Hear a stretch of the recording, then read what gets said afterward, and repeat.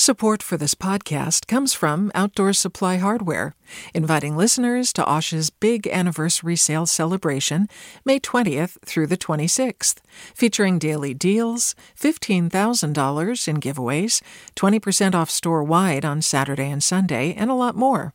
Learn more at osh.com. From KQED.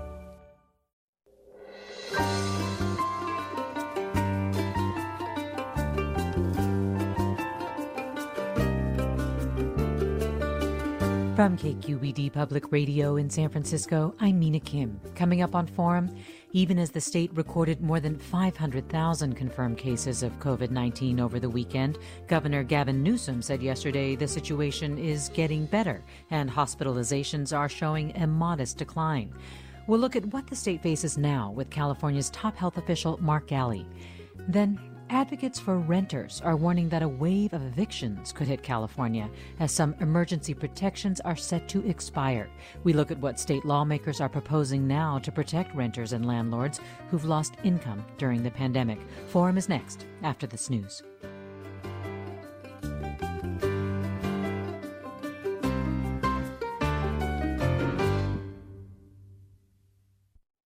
This is Forum. I'm Mina Kim. At a noon press conference yesterday, Governor Newsom noted the 7-day average of new COVID-19 cases was down more than 20% from the week before, and coronavirus-related hospitalizations were also down 10% over the past 2 weeks. But Newsom also acknowledged the gains weren't good enough. This disease is impacting our diverse communities, disproportionately impacting the Latino community, disproportionately impacting the community in the Central Valley. We look at what California is facing. We're joined first by Dr. Mark Ghaly, Secretary for California's Health and Human Services Agency. Welcome to Forum. Good morning. Thank you for having me. And let me also tell our listeners that they can also join the conversation by calling 866-733-6786. Again, 866-733-6786, or by getting in touch on Twitter and Facebook at KQED Forum, or emailing your questions to forum@kqed.org.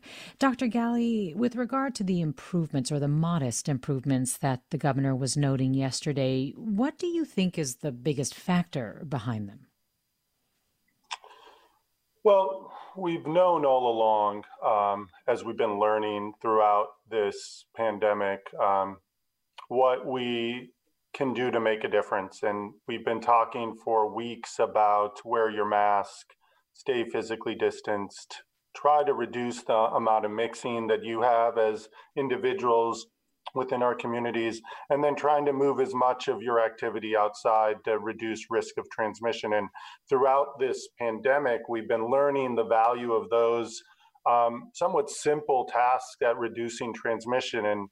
And so with weeks of that being plugged as the message, some changes to our reopening plan at the end of June and early July by moving certain activities that were happening inside outside, we believe that is together, those things come together to cause the results that we're seeing today, which are some stabilizations and even reductions in our hospital numbers and our ICU numbers.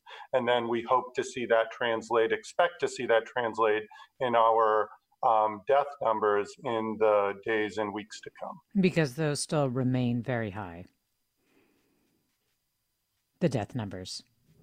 The death numbers we know are the most lagging indicator, often 3, 4, even 5 weeks after we see a rise in cases. So we expect that those numbers will remain high for a little bit longer, and then we'll begin to come down just as we're seeing the hospital and ICU numbers come down a bit. I know you've said several times that the data will decide your decisions, but what models are you looking at in terms of timing to resume some semblance of normal without another resurgence? Well, certainly we use a variety of both what we call nowcasting and forecasting tools, trying to understand what the virus is doing in terms of transmission in communities now, and then using some of the data points that the governor highlights on a on a regular basis that are on the California COVID website, and use that to predict where we're going to be with hospitalizations and ICU numbers roughly a month out. So we're using all of those tools to look at some of this modeling. The modeling, again, I like to remind people, it doesn't predict the future. It tells you how your actions today will impact your future. So it's really about being action oriented. And so as we look out over the next month, we want to see those hospital numbers coming way down from what might have been, tens and thousands of people in hospital beds to something much akin to where we were earlier in the sort of late spring, early summer, April and May, where we had many fewer people in our hospitals. The hospitals were able to comfortably provide high quality care to the Californians who needed it, and that we could really see the transmission throughout the community come down to a level where our contact tracing services across the state can look at where transmission is happening and help people isolate and or quarantine effectively, so we don't see transmission sort of increase in specific communities. And at that point, I think we will begin to look at what it's going to take for California to move to that next phase. And only then do we see those conversations really happening in earnest. Well, let me go to caller Melinda in El Cerrito, who has a question. Hi, Melinda. Join us. Hi. I really appreciate that you're doing this today because I have had a friend who got tested last Wednesday at Kaiser Permanente and still hasn't received results. So how in the world can we predict or fight this pandemic if we cannot have testing that you get your results back in a couple of days as opposed to a week or more? What are you doing to speed up testing, and what's the problem? Especially, what's the problem at Kaiser Permanente? Melinda, thanks. I don't know if you're able to address specifically what's happening at Kaiser Permanente, Dr. Ghaly, but I can tell you that, what Melinda is expressing is something that we've heard a lot on the show, especially from listeners, and our own colleagues are experiencing, where they are waiting days, sometimes more than 2 weeks for test results, and that sometimes after waiting days to even get the test appointment in the first place. What can you tell Melinda?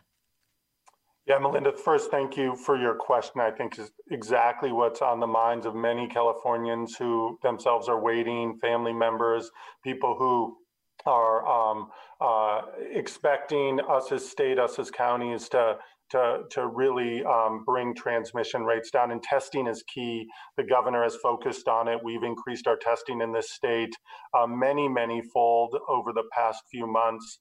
But as the governor says, it isn't enough. What we've experienced over the past few weeks is, as the nation has surged in its cases in big states like Florida and Texas and others who ramped up their own testing, some of our major national laboratories, those companies that create the test supplies, experienced some shortages and backlogs, and that has increased the turnaround time, as we call it, for tests by quite a bit. In fact, though, in the past 10 days, we've seen that number come down from peaks on average of 7 to 8 days to now that's something closer to 5 days. And we anticipate in the next week that turnaround time is going to come down to under 3 days. We have a goal in the state to really try to get within 24 to 48 hours because that's when the information is actionable, not just at the individual level to be able to know whether you're positive or negative, what the implications would be for your family members, other people that you might work with and spend time with, but then of course at the public health level to make sure that we reduce the transmission. So we are working with all of the labs in California to increase the availability of supplies that they have. We're trying to make sure that labs collected in one place or specimens collected in one place go to a lab that has capacity to run it very quickly. And then we're exploring other ways that California can increase our own ability to get testing done without necessary dependence on some of the national partners that, of course, are there to take care of all states, not just California. Right, So we national partners like Quest and LabCorp. Absolutely. And so you're saying that within weeks we'll see this go down to 3 days in terms of turnaround. Melinda brought up Kaiser Permanente. Are hospitals and hospital systems like Kaiser stepping up to do testing to help the state? Oh, yeah. I mean, testing has been an all hands on deck effort at every level. The hospitals have been real leaders, but they're vulnerable to the same supply chain challenges and surge in demand for testing. So a lot of our focused effort now are making sure that the people whose test can really make an important immediate difference in their diagnosis and their treatment get that first. And hospitals are a major part of that because that's where the sickest patients end up, in the emergency rooms and inpatient beds and ICU beds on a regular basis. And Dr. Ghaly, what are the standards for testing and tracing prior to, say, opening parts of the state? I mean, we've seen that study out of Harvard, of course, that says that the state needs to be able to administer 500,000 tests a day to be really effective in terms of starting to contain the virus with, of course, tens of thousands of contact tracers. I mean, are there standards that the state is now, committed to meeting before it does further reopening? Yeah, we early on in our process, we set a target of having between 1.5 and 2 tests for every 1,000 individuals in a county, and many counties are actually testing even more than that, and others we're working with to get their test numbers up to that level. We think that's very important. And our phase 1 goal of having 10,000 individuals as part of our contact tracing disease investigation workforce across the state is we've met that. They are available. And now we're working on increasing that number towards a phase 2 goal so that we can have each county with a robust number of individuals to do that work. That said, this will all depend on us 40 million Californians strong helping get down transmission so that we can actually have the workforce and the testing capacity to meet that lower level of transmission so we don't see swells and surges as we've seen over the past many weeks. This listener writes, I'm curious as a mom about what Dr. Ghaly thinks is safe in terms of peer-to-peer interaction. Our kids need to play and interact with other kids. Is it okay in his mind to do a masked play date outside?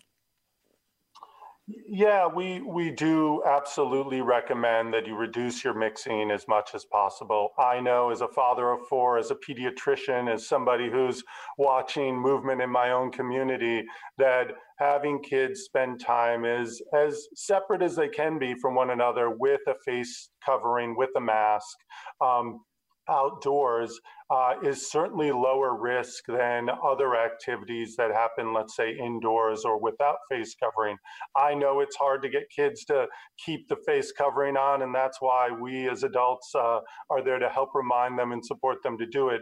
But this is all a balance between making sure we protect ourselves with COVID and the transmission, but also making sure that we take care of each other's social and emotional well-being. And I know that's important for kids to see friends. You see these drive-by birthday parties and a number of activities that we think are meaningful ways for kids to interact and at least see some of the friends that I know they dearly miss.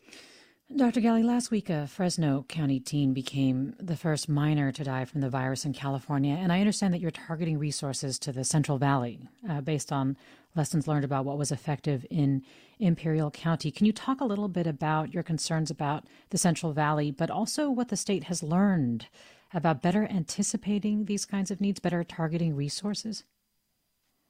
Yeah, thank you. We did learn a great deal in Imperial, and I just want to thank Imperial County and all of their citizens and their leaders for the partnership on bringing additional testing capacity, increasing the support within the hospitals, improving and deepening the messages that we're talking when we talk about masks and physical distancing and the like, and doing it in languages, in Spanish in communities that are largely Latino. And we're taking those same lessons to the Central Valley. I mean, as I speak, We have a team in Stanislaus. We've just left Fresno, have been spending time with our colleagues in Kern, really trying to understand what some of the gaps in messaging and testing and contact tracing and supporting employers, getting into the essential workplaces that we've been talking about, making sure we're connecting with the trusted messengers in community, and then, of course, working with all of the hospitals to make sure that they have the capacity and staff to take care of patients. So doing all of those things collectively, we believe, have a very strong prevention aspect, reducing transmission. So we see those case numbers come down, and then ensuring that the systems in place to take care of people when they're sick are strong and robust enough to do a high quality job. And so those two things coming together, we believe, are going to help us support the Central Valley, 8 counties, 45 hospitals, over 4 million people, so that we can get through this sort of intense phase of transmission and really support that community to not only get through this period, but really in the future to have the tools to really protect and prevent surges down the road. And Dr. Ghaly, I know you need to leave us. I just want to read this one comment from Patricia before you go. Patricia writes, I appreciate all you are doing, but could you please get the governor to keep his message simple? The nuanced messages about not needing a mask when exercising and so on. That's one thing that the state has noted, right? That the messaging really does need to improve.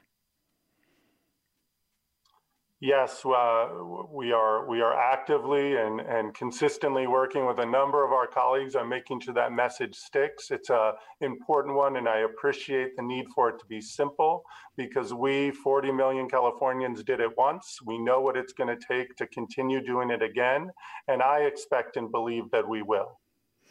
Dr. Mark Ghaly, Secretary of California's Health and Human Services Agency, thank you so much for giving us your time this morning. Thank you for having me. We're joined now by Soumya Karlamangla. She's a staff writer covering healthcare for the Los Angeles Times. Soumya Karlamangla, thanks for joining us. Of course. Thanks for having me. A quick reaction from you about what you heard from Dr. Ghaly. There was a lot there. I think that the message, just to take on the last point, the messaging issue is really important. I think it's something that's confused just about everyone I talk to about what is safe to do, when we should be wearing masks. It feels like kind of the most important thing is to get sort of clear, uniform communication from our leaders, and that would maybe help a lot. Yes, in critiquing his own performance, the governor would say that he felt like the state really didn't do the best job in terms of educating the public and keeping the messages about behavior changes and so on as simple and as easy to understand. We have a question from listener Victoria in San Rafael. Hi, Victoria, join us. Yes, hello. Hi, what's on your mind, Victoria?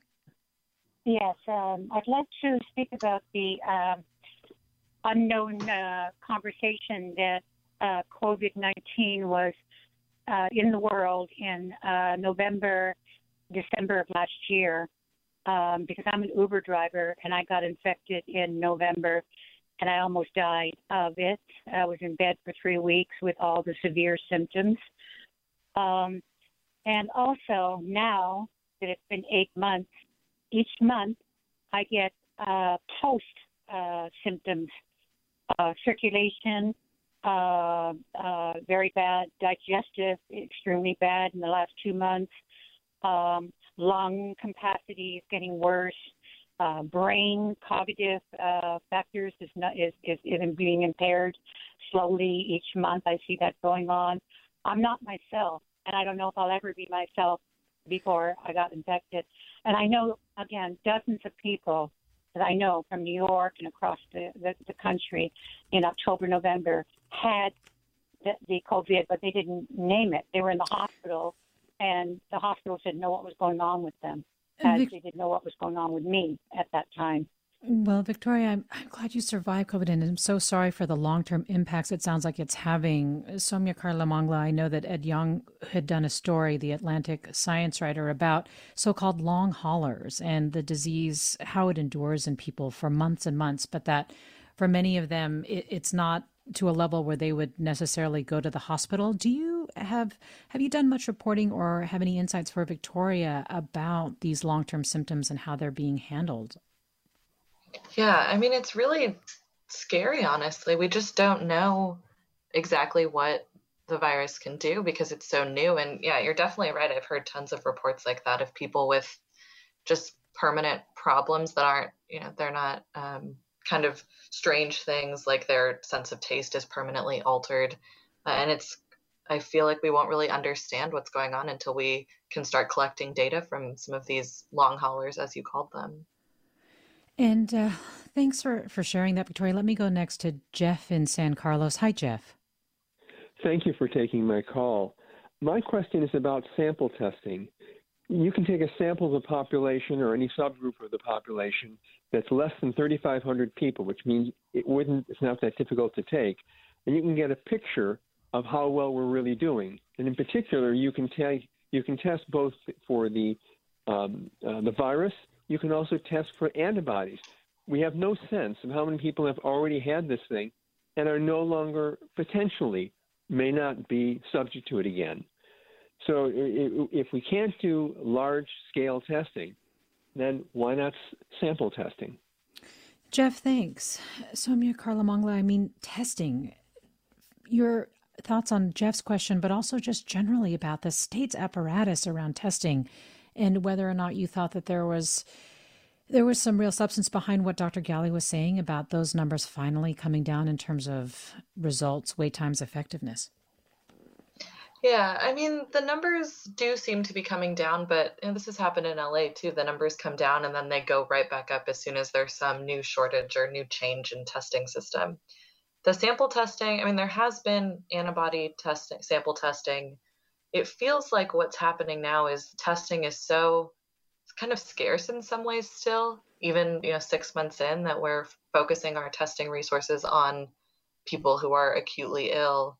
And because that's sort of the most dire situation. And I don't know if there's anywhere in the state where they're doing sample, just PCR testing to see how many people in the community are sick. It just feels like we've made a decision to use our resources in a way that feels most immediate. And I know you did some recent reporting on just how colleges and universities are trying to address testing. And what do you think the prospects are for institutions, schools to be able to do what is needed to be able to keep their campuses as safe as possible? It's just really tough because of the scale. The story we did was about LA Unified and the amount of testing they would need if they tested every single person. I can't remember what the number was, but it was tens of thousands. And that's just, it was, more tests than are probably being conducted in LA County every day. So using widespread testing as a means to keep the virus under control is kind of far-fetched. Something like sample testing, and it's really the prevention strategies, the masking, all of that'll really help us prevent people from getting sick in the first place. Well, Tony writes, stop the half measure, shut down the USA for 6 to 8 weeks, do it now before the flu season hits. An N95 mask should be available at cost to everyone, including the public. We just have 20 seconds, but your assessment as somebody who's really been following the state's response, do you think that their strategies right now are going to be effective, or do we need another shutdown? I think the closures that Newsom instated of the bars and the indoor dining have made a huge impact. And so that it seems like if we can limit indoor spread, then we can really get a handle on it. And I don't really see California going into another lockdown, especially not a lockdown that's more restrictive than the one we already had. Soumya Karlamangla, staff writer covering healthcare for the Los Angeles Times. Thanks for joining us. Of course. And thanks to our listeners for their questions and comments. Next, we look at eviction. Stay with us for that. I'm Mina Kim. Support for Forum comes from San Francisco Opera. Set 10 years after a school shooting, the critically acclaimed opera Innocence takes us into a complex emotional journey where our understanding of innocence and guilt is constantly upended. Kaya Sariaho's ethereal score collapses the past into the present as a community of survivors grapple with how to move forward. Don't miss the highly anticipated American premiere of Innocence, June 1st through 21st. Learn more at sfopera.com. We've all got those parts of our house where the internet just won't go. Well, if you had wall-to-wall Wi-Fi from Xfinity, you could worry less about dead spots. Because with wall-to-wall Wi-Fi from Xfinity, you get fast speeds, reliable connection in every room, and power for all of your devices, even when everyone's online. That's wall-to-wall Wi-Fi only with Xfinity. Restrictions apply, not available in all areas. Actual speeds vary. All over the country, we need to improve reading in Wisconsin. Schools are changing the way they teach reading. I'm calling for a renewed focus on literacy. We have gotten this wrong in New York and all across the nation. And it's happening because of a podcast. I think your podcast has changed my life. And I'm going to share this podcast with everyone I meet. Sold a Story investigates how teaching kids to read went wrong. New episodes of Sold a Story are available now.